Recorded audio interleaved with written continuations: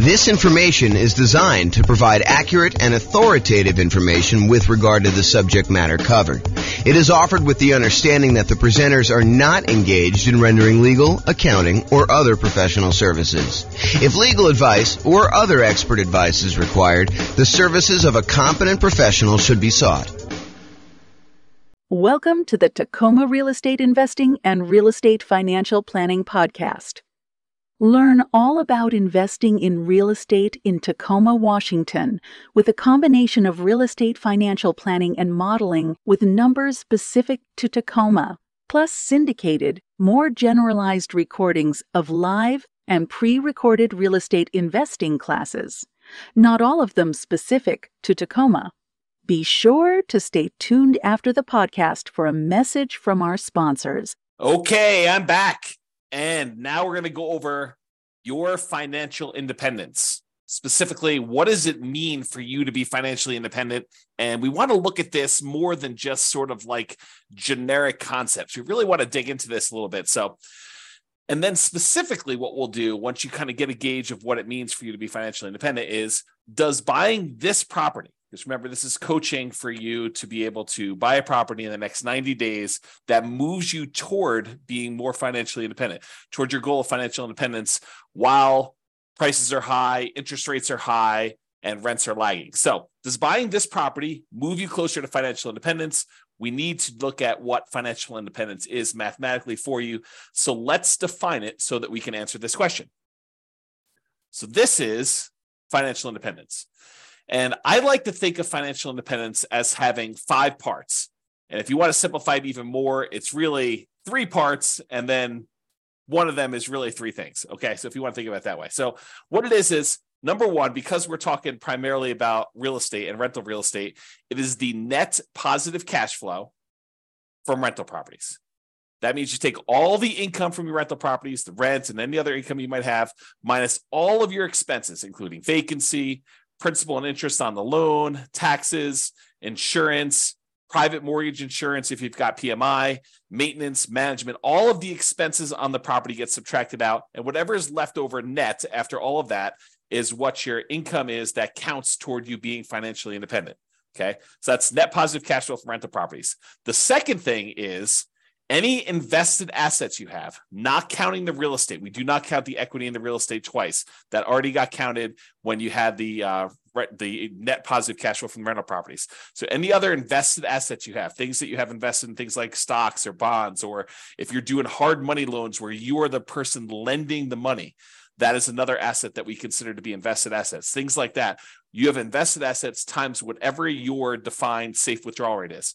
So if you believe in the 4% rule, which is a rule that was kind of made famous by the Trinity study, where they talk about what percentage of the amount of assets you have invested in stocks and bonds could you, in quote, safely withdraw from your portfolio and not likely run out of money. So what's the amount you could safely withdraw? It's a safe withdrawal rate. So some people will use 4%, some people will use 3%, some people use 5%. It's whatever you feel comfortable with. As far as that number goes. But that's the number 2 source of money for financial independence. So all other invested assets like stocks, bonds, or loans you have as a lender times your yearly safe withdrawal rate, that's number 2. Then the other 3 are all different sources of passive income. And they are, number 1, Social Security. So any Social Security that you're receiving, any annuities. If you went and you bought an annuity is money you give to an insurance company that they pay out. This is the layman's term, by the way, layman's definition. So any money you invest with an insurance company, you usually buy a lump sum amount, and then they pay you out a certain amount each year or each month based on how much you invested with them. And usually it's for your lifetime or you and your spouse's lifetime or something complex like that. I'm not going to go into a ton of details, but that's number 2 source of passive income, annuities. And number 3 is pensions. So all 5 again, net positive cash flow from rental properties, any invested assets you have times your safe withdrawal rate, and then the 3 sources of passive income, Social Security, annuities, or pensions. The sum of all of those must exceed your expenses in order for you to be financially independent. So if you think about it, you say to yourself, okay, I'm living on $2,000 a month, $5,000 a month, $10,000 a month, $100,000 a month, whatever your expenses are for you to kind of support yourself in whatever lifestyle you've defined for yourself when you are financially independent, when you no longer have to work. If all of the sources of income, net positive cash flow, invested assets times safe withdrawal rate, all three sources of passive income, when that exceeds the amount of money you need to live on, then you are considered financially independent. Okay, so now that we know that, what we have to think about is, what does that look like for us when we are retired, when we are financially independent, we stop working?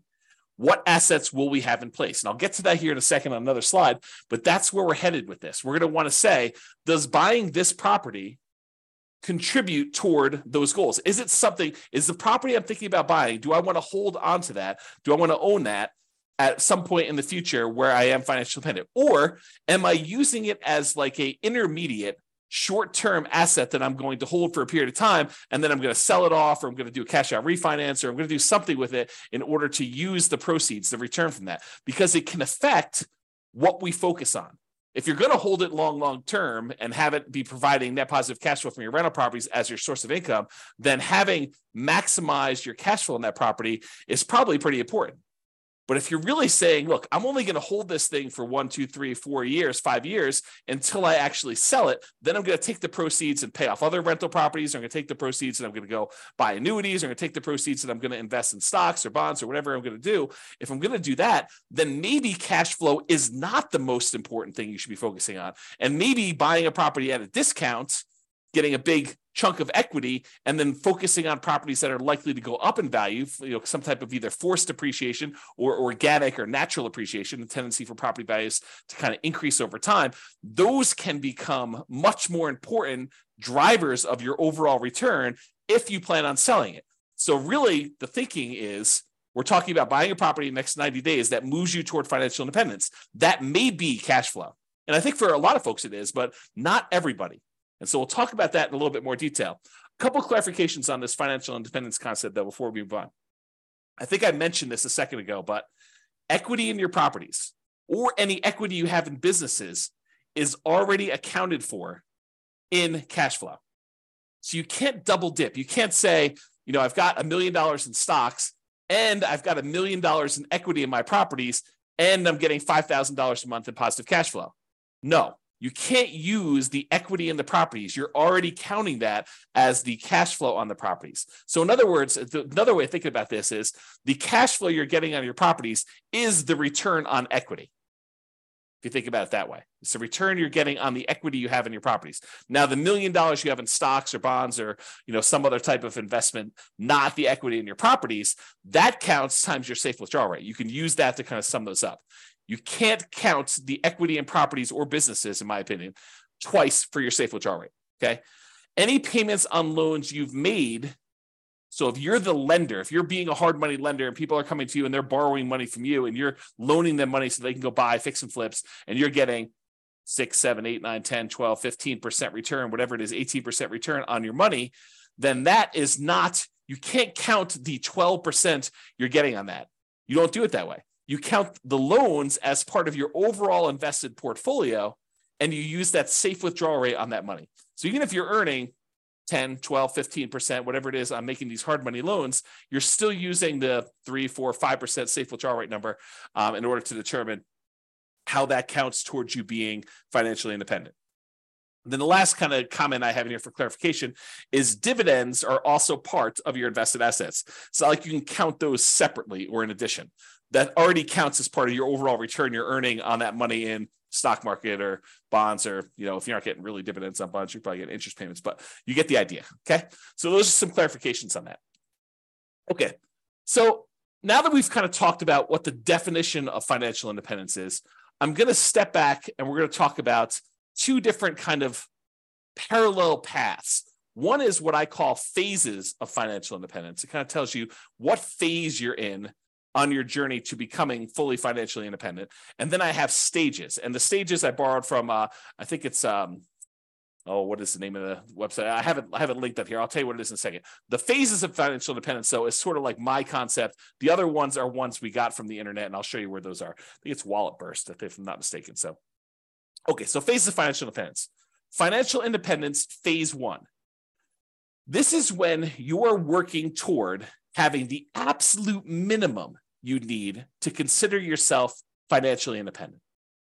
If you say to yourself, okay, if everything got really, really ugly and I had to quit my job because I just couldn't stand it anymore, or I lost my job, how much would I need in order to live at the bare minimum level?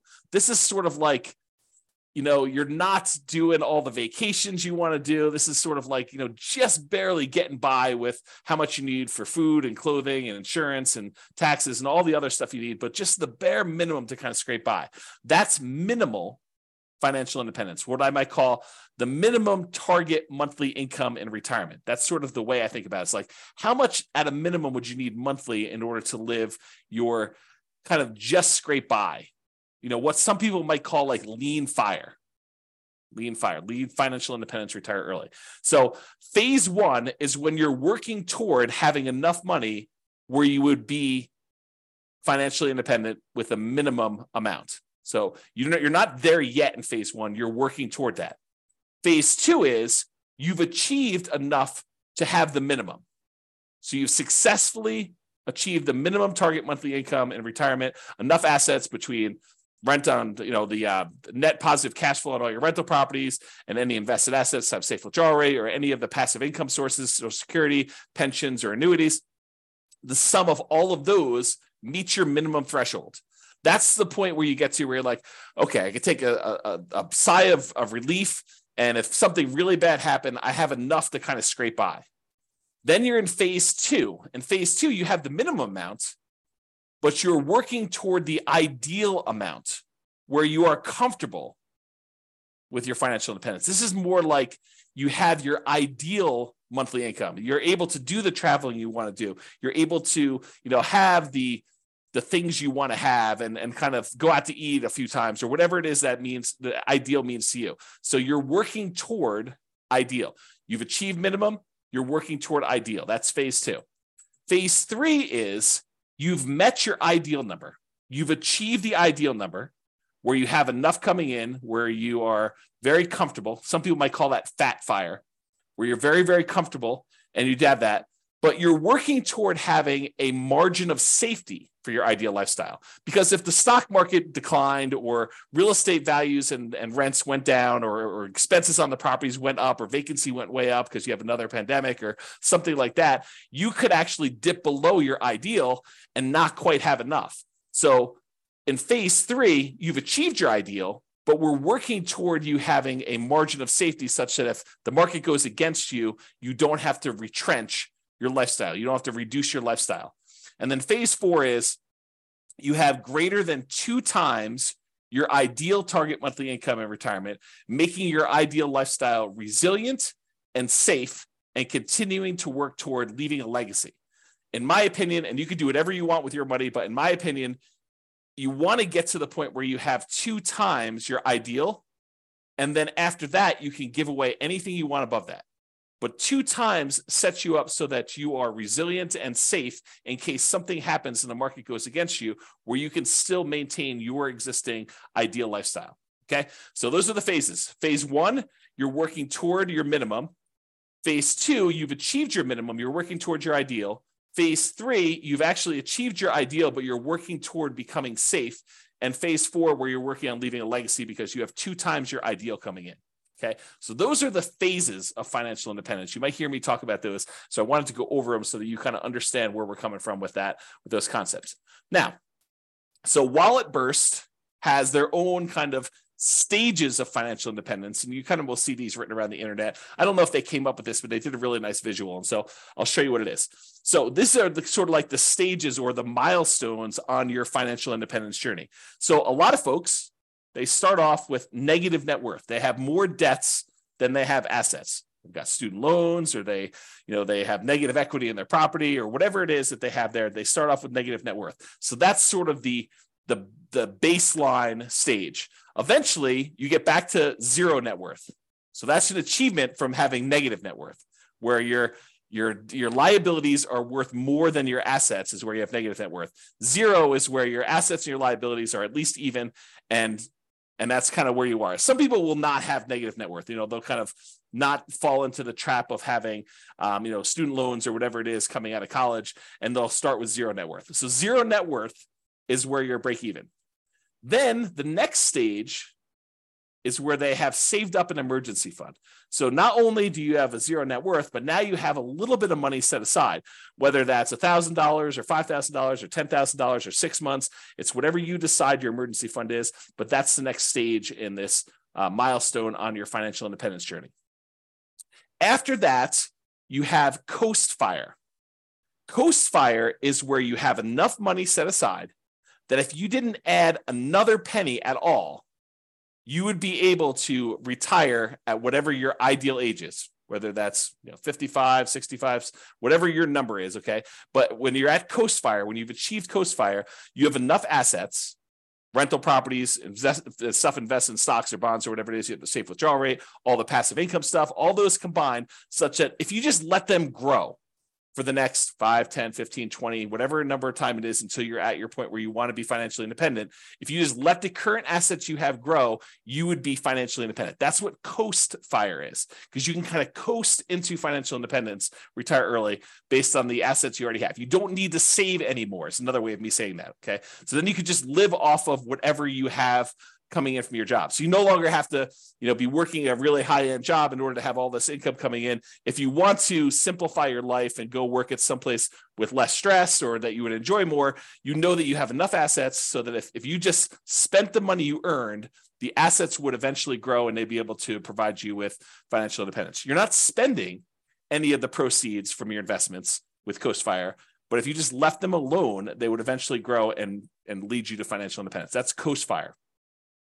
Barista Fire is where you have some assets, and combined with the amount of money you're getting from some of your investments, you can supplement it with a part-time job or a job that you really love doing that's not really a high income earning job, or maybe it is high income, it doesn't matter, but you're doing some work and you have some assets, some of your financial independence assets that are throwing off some money, and you're living on some of those. So it's a combination of you're living on some of the investments and you're getting some from your job. That's Barista Fire. It's like you work at Starbucks part-time for health insurance and to get 20 hours a week or whatever it is you want to do there, as an example.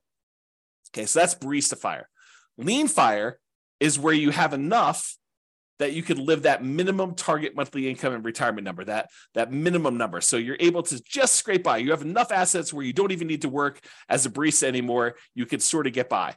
Then regular Fire, sort of a arbitrary definition, but you're able to live and be financially independent there, versus Fat Fire, where you have more than enough where you can live your ideal lifestyle. So that's sort of the stages of financial independence, or milestones on your financial independence journey.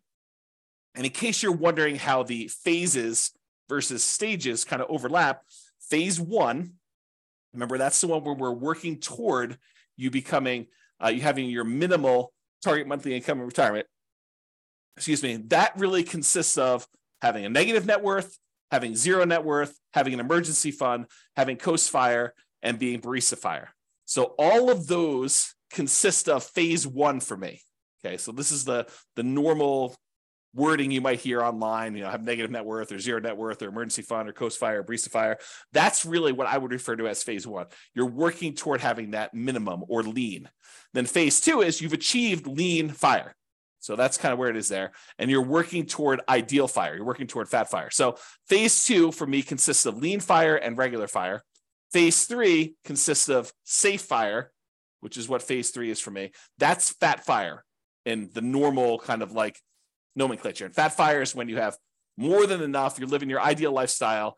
And then I also throw in phase 4 there as well, where you're working on leaving a legacy. You have more than 2 times your ideal, and it's much safer because the market can go down and you're not going to have to give up any of your ideal lifestyle in order to continue living at that level. Okay. So those are the different phases and also different stages for financial independence. Okay. So earlier, I talked about this idea of the financial independence budget. You want to know, I think you want to know 3 things. Okay. I think you want to know what your budget looks like now, what your expenses to live now are, and what your ability to save is now. what your financial independence budget looks like when you have just enough, that minimum target monthly income retirement in order to just scrape by.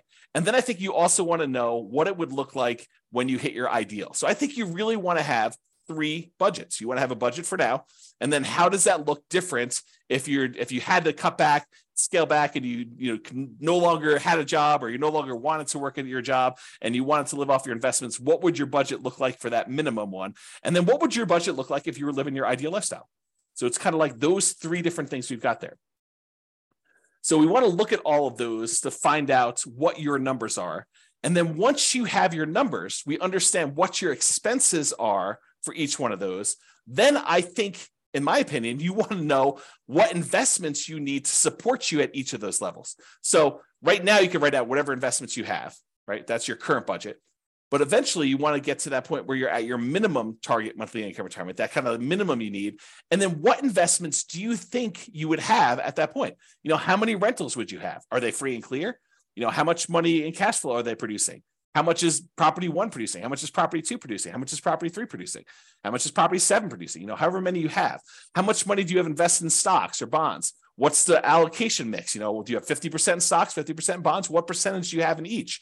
And then what's your safe withdrawal rate number for that? How much money do you think you'll get for Social Security? And when does that start? How much money are you getting from your annuities? Or how much money do you have for a pension? Not everyone has a pension, but how much money are you getting from each of those different sources so that you can see when I am at my minimum target monthly income in retirement, when I'm at that kind of lean fire number, what does my expense budget, my budget of expenses look like? And then what do my assets look like that will support me there?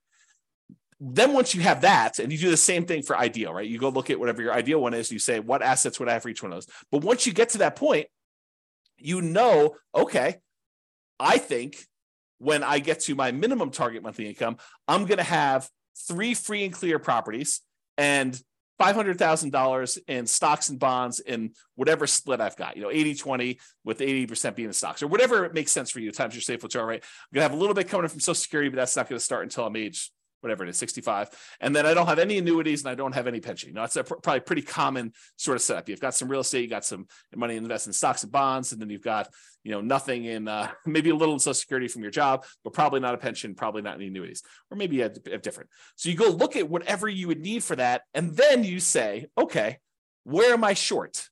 Right now I've got 2 rental properties, or I've got 6, but their cash flow is really poor. It's $100 or $200 a month when I really need to have $3,000 a month produced by these things. So I need to get to the point where I've got 6 now, but I need 3 and free and clear. And so the plan will be, which ones are you keeping, or are you going to sell all 6 and buy 3 new ones? You need to know, which ones are the ones that I'm going to pay off, and which ones am I using as sort of like rocket boosters to get me to the point where I could take the money, the proceeds from the ones that I've gained some equity in because the property value has gone up and I paid down the loan. I'm going to take that, pay all the expenses on selling it, take that money and pay off the ones that I have there in order to get to the point where it's my minimum target monthly income or my ideal. So really what you're looking to do is you're looking to determine what's your budget now, what's your budget when you're at that minimum target monthly income or lean fire, what's that budget when you're at your ideal target monthly income in retirement or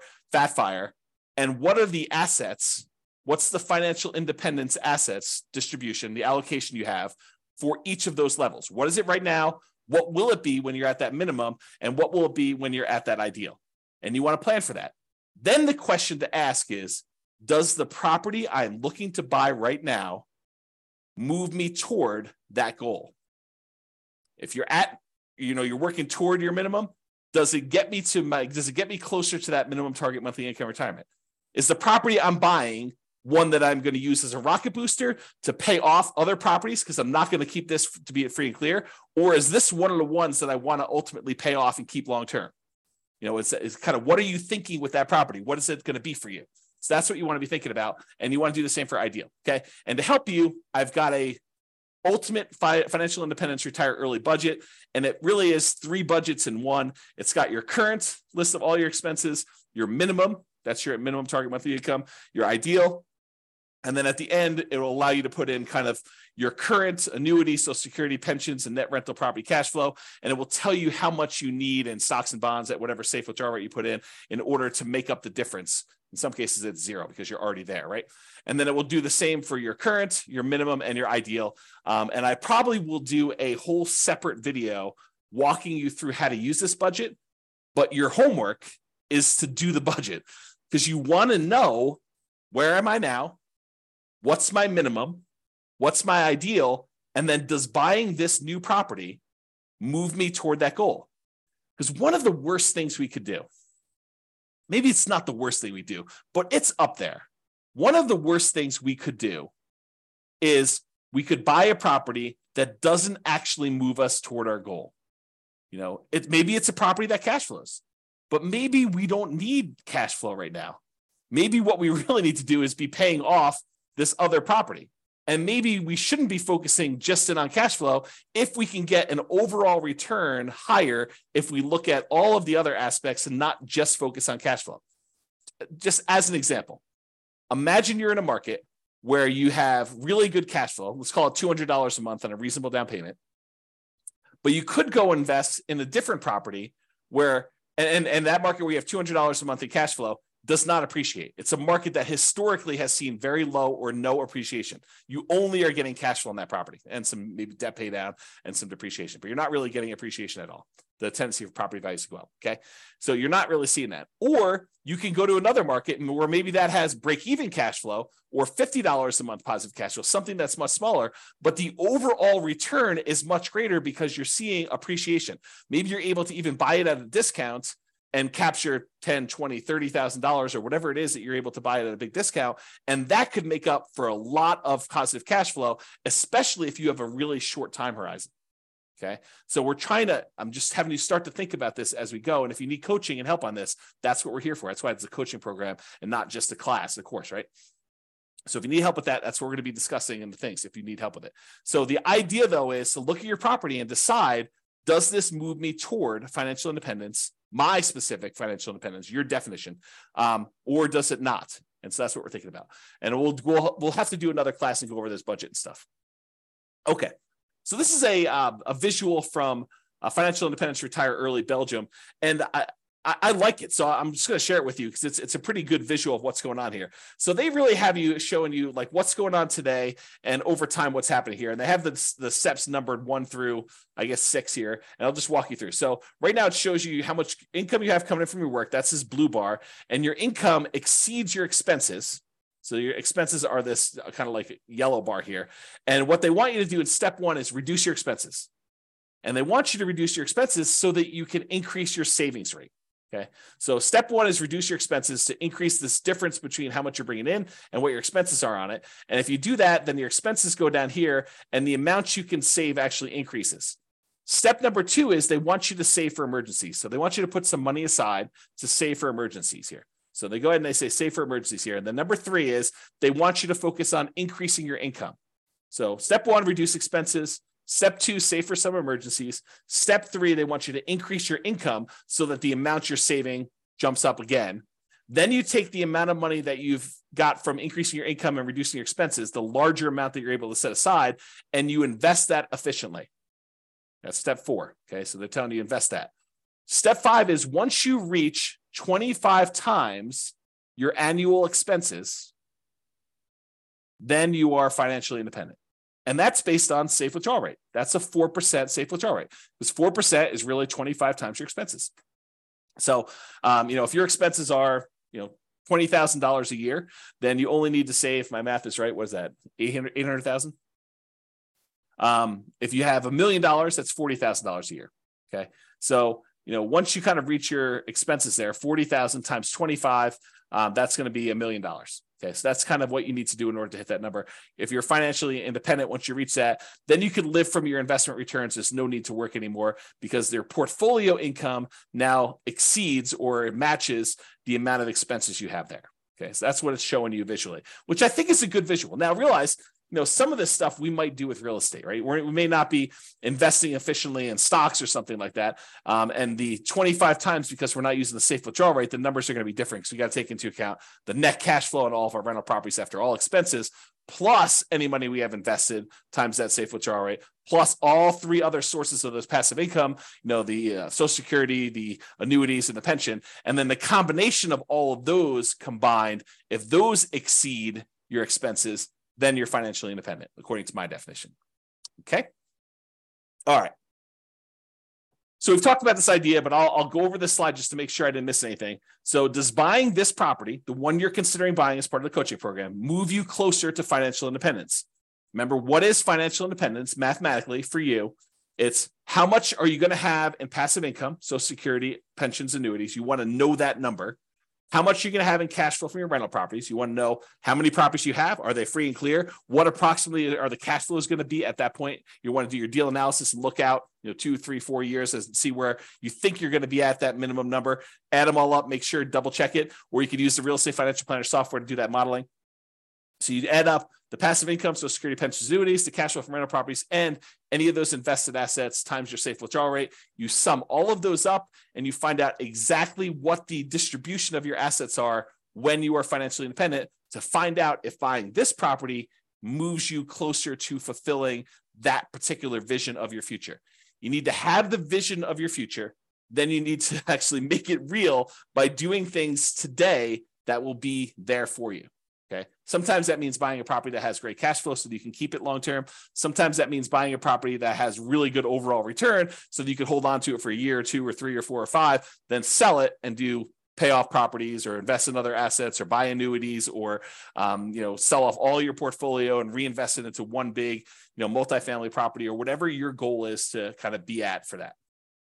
Okay, so know your outcome and your target. So you know if taking the action in front of you moves you closer or farther away from the target. But if you don't have the target, if you aren't clear on what it looks like for you, what your expenses will be when you're at your minimum or you're at your ideal, and what your asset allocation, how many properties you have and what they're paid off or not, and other invested assets, all that other stuff, then you won't know if this is moving you toward your goal or not. And then the question to ask yourself, will buying this property move you closer or farther away? And I got a typo.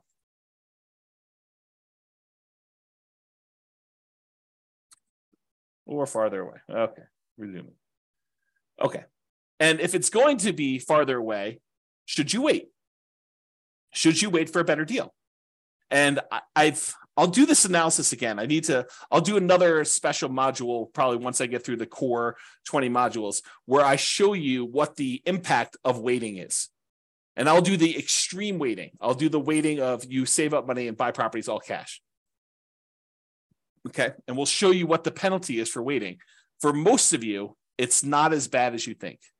And so waiting is not a bad thing to do. If it makes sense for you to kind of like save up a little bit more, then that's not the worst thing in the world. It doesn't penalize you as much as you might think. And I'll show you exact numbers on that. Okay. And rarely in life is something a straight line. Usually there's zigging and zagging. You may be acquiring more properties than you need with the expectation of, higher than stock market rates of return when you're investing in these properties because you're actively managing them. And then you're able to eventually sell some of those properties off and pay off others, or convert the proceeds to investing something other than real estate, like stocks or bonds or whatever else you're investing in, or annuities, and then live off the safe withdrawal rate or the annuities or whatever else you're investing in. So a lot of times it's not straight line where you're buying a property and you're immediately paying that thing off. In fact, we'll do math and I'll show you which one's faster and safer, because we'll look at the measures of risk as well in the coaching. So we'll look at and say, look, if you do it this way, you're getting this return by paying off your debt, which is usually the return. The return you're getting is the interest rate on your mortgage, which when you have a 7% mortgage isn't probably the worst thing in the world to pay off. But if you've got a 3% or 4% mortgage, maybe that's not the one you want to pay off. If you can invest in something else and get higher than a 3 or 4% return, especially if it's a very solid, very likely return. Okay. So your intentions, your desires, and your plan can and probably will change over time. So we're taking a snapshot today of your best guess as to what you think it'll be when you get to your minimum. But a year from now, when you have more numbers, you have better numbers, you're like, okay, well, now my properties went up a lot faster than I thought. I got a lot more equity than I thought. And maybe my cash flow is better than I thought or worse than I thought. do I need to adjust my plan? Do I want to have more free and clear properties or less free and clear properties? Or maybe my expenses increased a lot faster than what I thought inflation was going to be. So all of these things can and probably will change. So your plan's not set in stone. There's no perfect plan, but planning is helpful. It gives us something to aim for so that we're likely to move toward that, even if we have to adjust a little bit later. Okay. So I think a lot of real estate investors have cash flow as their goal. They're really focused in on cash flow, cash flow, cash flow. That's the only return I'm looking at, because historically, and probably until you've seen my definition of what financial independence is and better understood that, and you'll understand a lot better as we do more examples and stuff. But most of them are focusing on that because they only think about, the positive cash flow part of the return they have on that kind of like triangle, the star rather. So they look at it and they're like, hey, look, I'm getting this cash flow part of it. That's the only one I'm focused on. So I really need to focus on positive cash flow when I'm buying these properties. But realize that's not the only solution. Sometimes we want to take a property that we're buying that's going to give us a really good chunk of money that we could then use to pay off another property, or we could use to invest in stocks or bonds or whatever it is, and then live off that safe withdrawal rate, or use it as a down payment to buy an even bigger property or something like that. So a lot of investors are focused on that cash flow when that's only one of the ways to get there. And sometimes it's the hardest way to get there.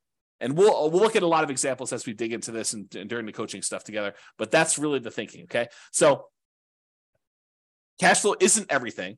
Passive income from Social Security, pensions, annuities, the net cash flow from rentals, and then that yearly safe withdrawal rate are all 3 or 5, depending if you think of the passive income as 3 different things or you think of it as one, but they're all different ways to get you to financial independence. So it doesn't have to be cash flow.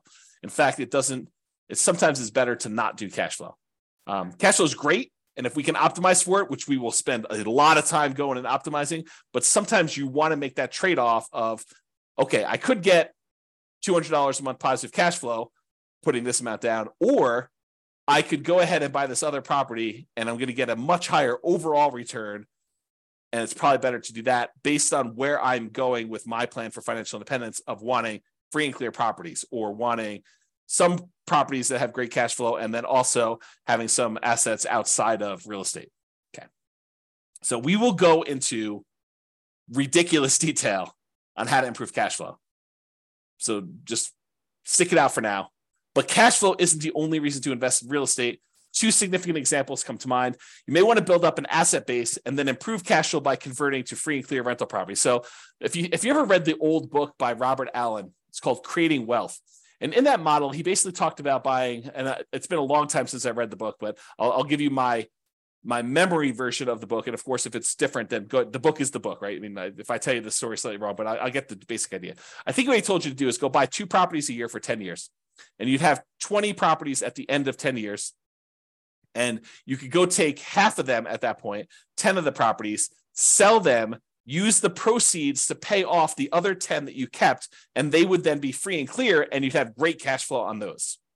Okay. So that was his model. Buy 2 properties a year for 10 years, 20 properties total, sell off half of them, pay off the 10 that you kept, and you'll be able to do that.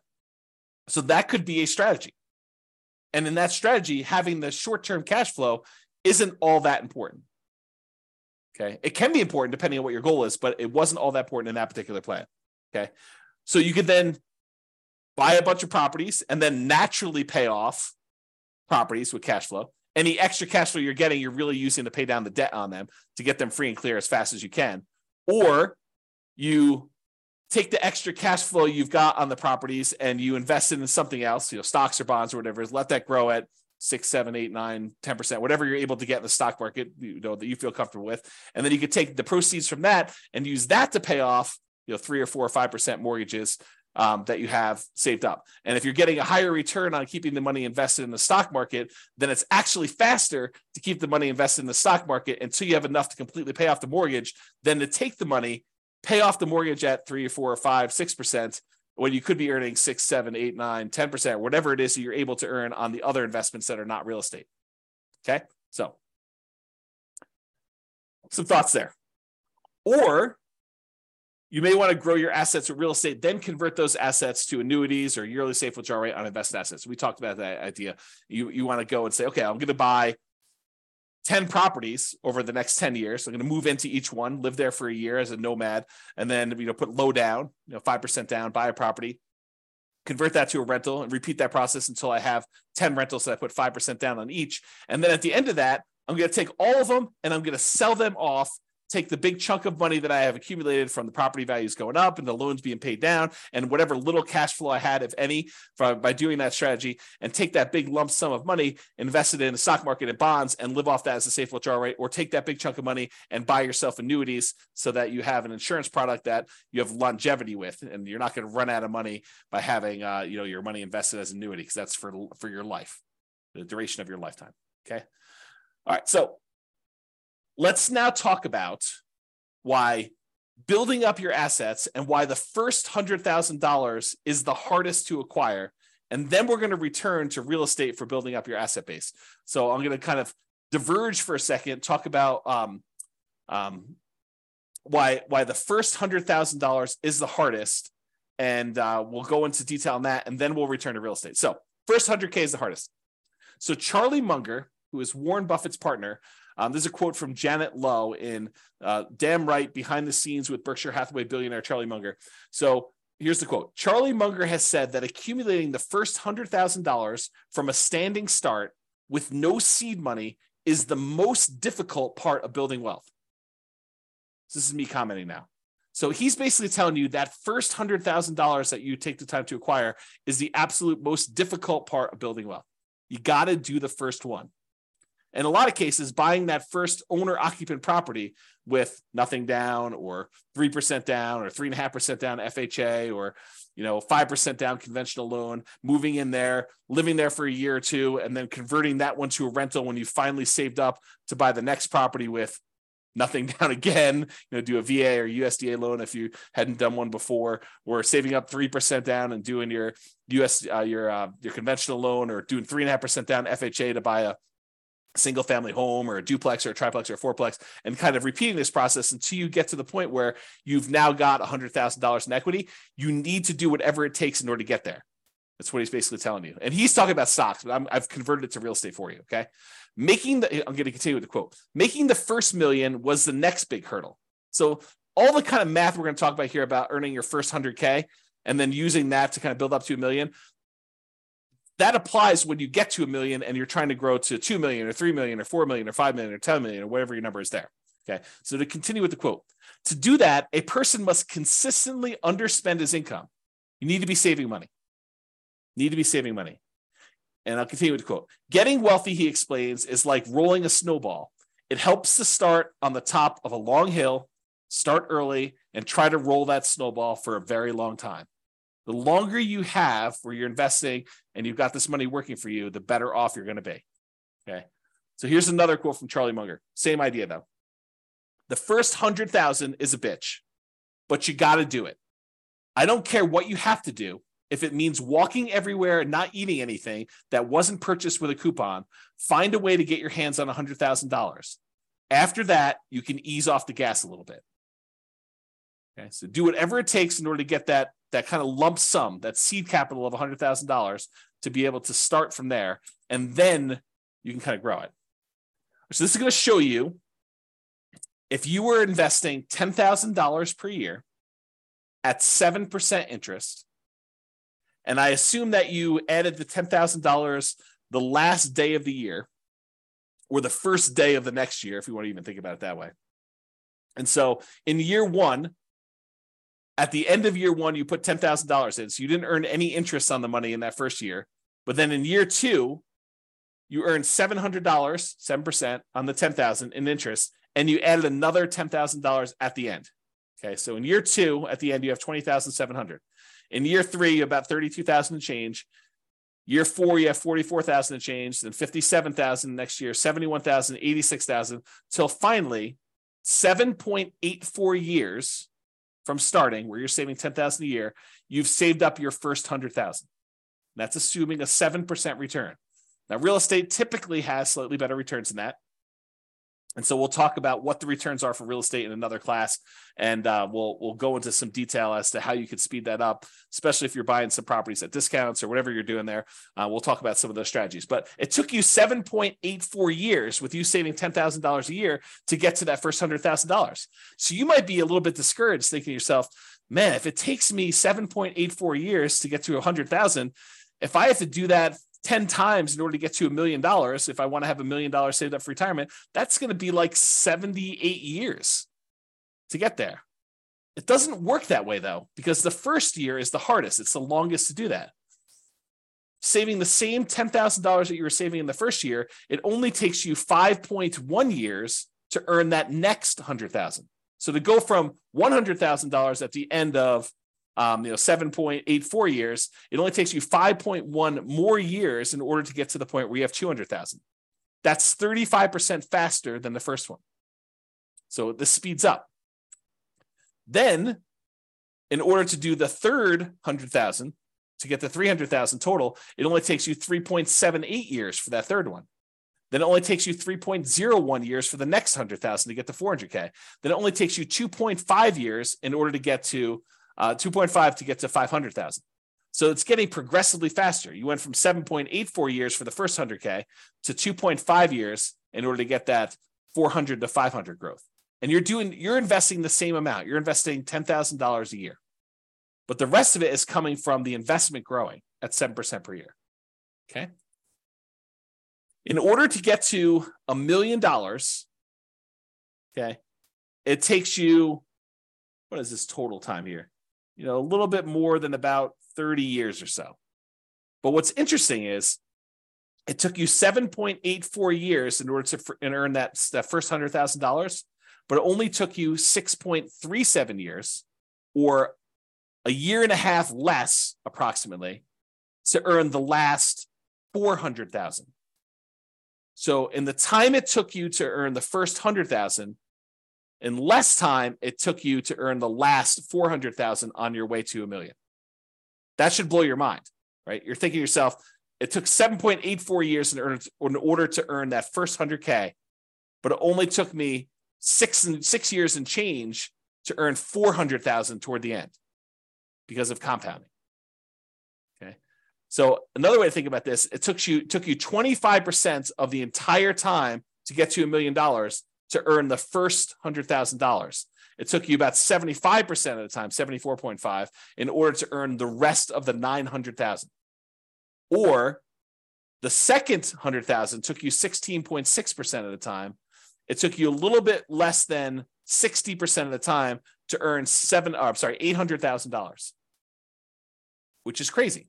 And that's why you need to do everything you can in order to get that first 100K, which for a lot of folks, that's going to be buying an owner-occupant property with a low down payment, like 3% down conventional or 0% down VA or USDA if you're a veteran, or if you're willing to live in a rural area outside of your town and commute in, put in whatever it takes in order to do that. If it means commuting to work for a year in order to be able to buy a USDA property with nothing down, and then you're eventually able to rent that property out and move to another property, that would be worthwhile.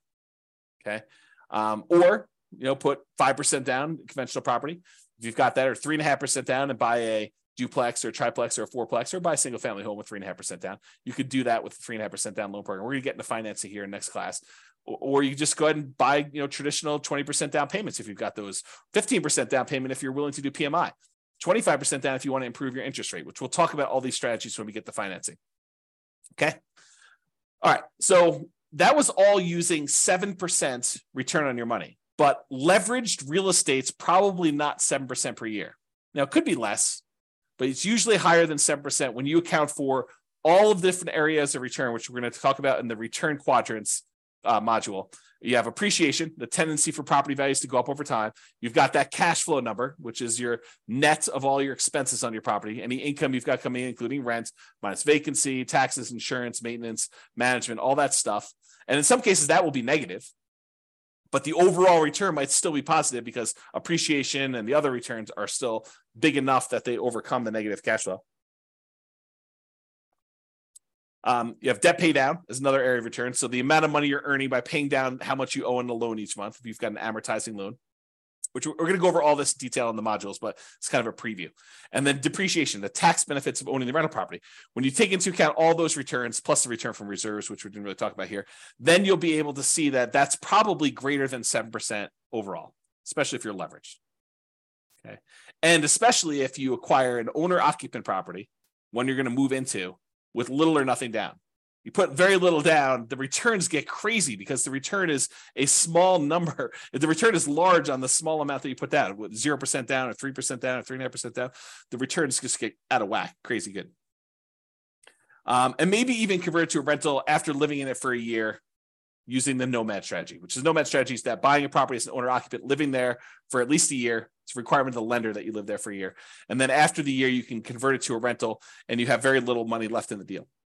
So if you imagine for a second that you had saved up 20% down to buy a rental property, you technically could buy probably 4 properties with that if you put 5% down on each over 4 years. So instead of buying 1 property with 20% down, you could buy 4 5% down properties, move in, live there for a year. At the end of the year, move out, convert that one to a rental, buy another one 5% down, live there for a year, convert, then move out after a year, convert that one to a rental. Now you got 2 rentals, move into the third one, 5% down, and repeat the process until you get as many rentals as you want, continuing to put that 5% down.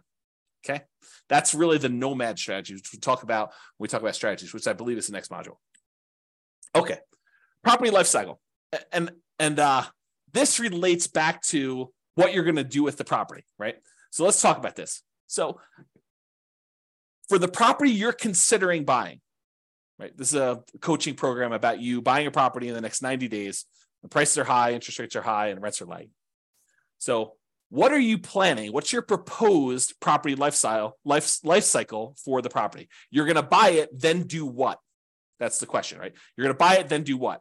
Well, here are a couple options. It may not be all inclusive, but these are some of the big, pretty more common options you have. You could buy it, then you could sell it immediately. For example, let's say you want to flip a property to fund reinvestment or to pay off other properties. So you're like, look, I don't have a lot to put down, but I do got some money and I can go find a property that I could buy at a discount, put a little bit of sweat equity into it, fix it up, resell it, walk away with the down payment I had back, plus some profit on that, $10,000, $20,000, $30,000, whatever your number is in your marketplace that you're able to do for these flips. Then you take that money and you go and you reinvest it into something that you ultimately want to do. So you could buy this property with the intention of flipping it to then reinvest.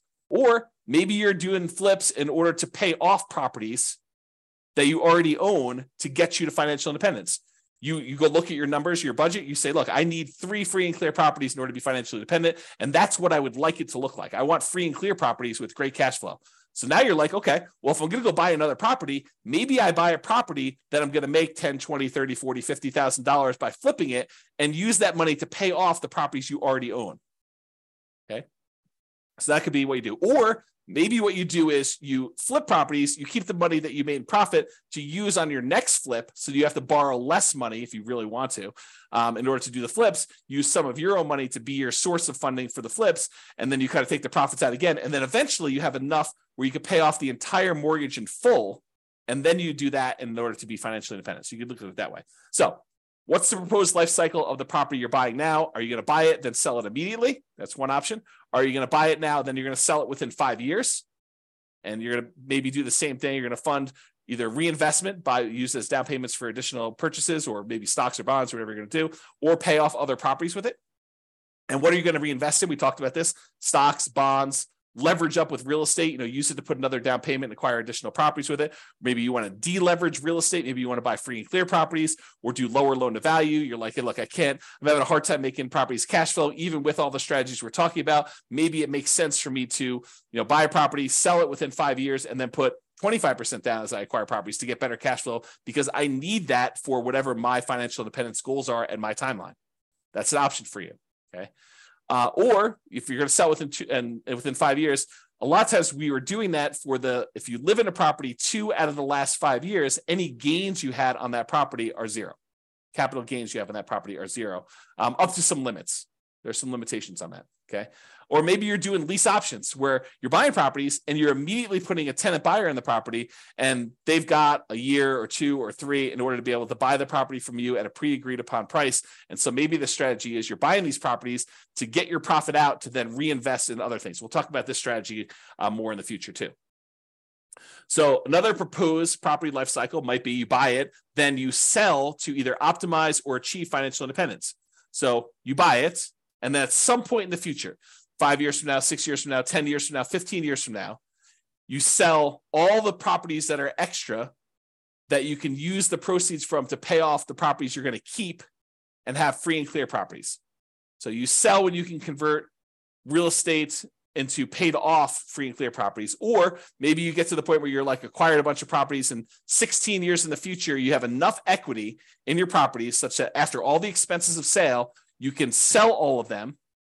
And whatever you net after real estate commissions, closing costs, capital gains taxes, and depreciation recapture taxes, all the taxes on that, you could take the proceeds and then you can invest that in stocks, bonds at a safe withdrawal rate. You can eliminate all of the active headaches of having to manage properties, because it might be more work for you to manage properties, even if it's a better return. And you're like, look, in retirement, I really want to be completely done. I want to unplug and I just want to put my money in stocks, bonds, or annuities, or whatever I can do.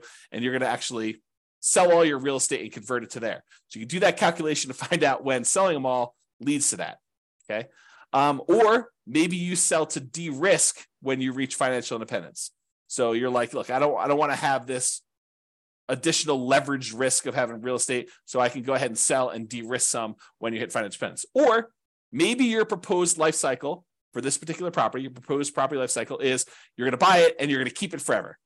You pay off the loan naturally over whatever the amortization period is, 30-year loan, you paid off over there, and then you keep it for cash flow. Or you're going to keep it forever, you're going to invest in something else temporarily. So any proceeds you have from cash flow on this property, you're going to invest in stocks or whatever it is. And then once you have enough from investing in stocks, you're going to then pay off the loan as a lump sum. You know, that something else might be stocks, bonds, whatever it is you're doing.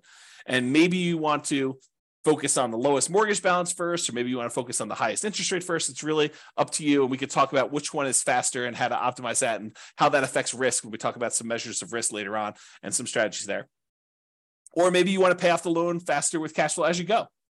You know, that's not my favorite, and we'll talk about it why when we talk about risk and measuring risk and things of that nature. But some people would rather take, you know, I've got $200 extra in cash flow a month. I'm going to take that and I'm going to pay down my mortgage on that. So I have a lower mortgage balance and I have a lot of equity. We could talk about that and which loan you pay off first. If you decide to, if you got several properties, or you just taking the 200 you get on that property and paying off on that loan, or are you taking all of the extra cash flow and dumping it onto one particular loan, whether that's the lowest balance one or the highest interest rate one. We could talk about all those different strategies in detail. But this is what you could do with the proposed life cycle of the property you're considering buying. Or maybe you keep it forever, and then eventually you do a rate and term refinance. So let's say when you bought it, you had a 7% interest rate, and now interest rates are back down to 5% or 4%. You can do a refinance where you actually change the interest rate from 7 to 5 or 4, whatever it is right then, and then you get an improved cash flow on that property. Or maybe the interest rate's the same, but you've paid down enough of the loan that if you pushed it out and made it a 30-year loan again, maybe you have 10 years left on the loan, but if you push it out, make it a 30-year loan at this point, that will also lower your payment. So you can lower your payment even if the interest rate doesn't go down later. And we can talk about that too. Okay. And that would improve cash flow. So you can think to yourself, okay, 11 years in the future, or 5 years in the future, or 3 years in the future, when I'm getting closer to be financially independent, there are things we can do to manipulate, to kind of optimize our portfolio in order to push us over the edge of achieving financial independence. Maybe if you just took a snapshot of where we were at that time without doing some action, it would not be financially independent. Okay. Or maybe you decide, I'm going to buy the property now, I'm going to keep it forever, but I'm going to do a cash out refinance. So maybe you get to the point where you paid off the property, and one of the strategies you have is you're going to take one property that's free and clear, and you're going to do a 75% cash out refinance where you get cash, you borrow money from that property, and you live off the cash. Okay, so you live off of the whatever it is, $300,000 that you pull out for the property when you do a cash out refinance, and you consume that money until you go through it all, and then you go and you find your next free and clear property, and you pull out, $350,000 on that one at the time, and you consume that. Or maybe you pull out $300,000 and you use that to put a down payment, 50% down or whatever it is you're going to do on a property so that your overall net cash flow is improved. Okay. And we'll talk about those strategies as well. But that's sort of like the thinking of what are you going to do with this property? You're going to buy it, sell it immediately, sell it within 5 years, sell it eventually to optimize or achieve financial independence with my other properties or other portfolio stuff, or you're going to keep it forever and do some of those options. So those are what you're thinking about. So why does this life cycle thing matter? Well, if you plan to ultimately sell the property, then the overall return, not just cash flow, but the overall return might matter more than just cash flow. And I gave you this example before, where if you're in a market, you can get $200 a month in cash flow, but the property's not going to appreciate. Maybe you should not invest in that property if buying a property where the overall return is better is going to better serve you and get you to financial independence faster. And we'll discuss this in detail when we get to the module on return quadrants. But this is especially true if you have a very long horizon to achieving financial independence when the overall return matters more than the short-term cash flow. So we'll talk about that in detail too. If you plan to keep the property, you're not going to sell it, then optimizing for cash flow might be the primary goal. You might be looking for a property that has really good cap rate, because cap rate's ultimately going to be what the cash flow on the property is going to be once the property is paid off. Okay. And this is especially true if you're getting closer to financial independence. If you've got a really short time horizon, then the importance of this cash flow is probably more important in a lot of cases, not every case, but more important in most cases when you do that. Okay. So that's all I got for you on your financial independence. I wanted to give you kind of a structure as to what financial independence means, some different ways of thinking about that, what the kind of stages and phases are as we kind of move toward those, a budget for you to do for homework to kind of figure out what it means mathematically, specifically for you, both what you have now and what your expenses and income are now, what you will have when you're at your minimum target monthly income, what you have when you're at your ideal. And then we kind of talked about some of this property life cycle stuff and kind of things you can think about related to that. And we talked about why 100K is really hard to do, but it's really important for you to do it to get that asset base growing so that you can then do things with your assets and manipulate them over time and kind of optimize your portfolio. All right, so that's all I got. Check out the next module. I think we're going to do real estate investing strategies next. And we'll go over a whole bunch of different strategies and talk about like what you're planning to do. And then we'll tie it back to, does it move you toward being closer to your goal of financial independence? And as we go through this, we'll start optimizing for cash flow. Bye-bye for now. With home prices up, mortgage interest rates up, and rents up, but not quite enough to counteract the higher prices and interest rates. Cash flow on rental properties in Tacoma is harder than ever. Book a call with the Real Estate Financial Planner to apply our proprietary 88 strategies to improve cash flow on your rentals. See the show notes for a link to schedule your call and improve your cash flow today. If you're a real estate agent, lender, or professional in Tacoma that wants to help our real estate investor listeners, consider reaching out to learn about collaboration opportunities with this podcast. We'd love to add more value to our listeners by having you assist our investors buy, sell, and finance their real estate investments. See the show notes to schedule a call to discuss collaboration opportunities.